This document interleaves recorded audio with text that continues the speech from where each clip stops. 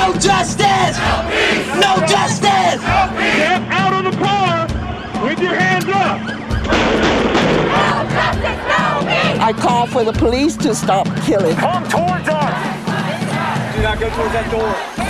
How many times will a black person have to choke out the words, I can't breathe? Demands for justice as the deaths of unarmed Americans by police have reached the consciousness and the conscience of a nation. Say their names, a chant made popular so that we won't forget George Floyd, Breonna Taylor, Michael Brown, and others.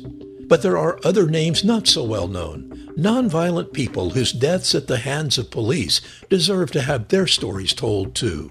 Our podcast series is called Still No Justice and tells the story of people who were unarmed and of no apparent threat, whose deaths occurred after a confrontation with police. For them and for their families, justice has been slow to come, or not at all.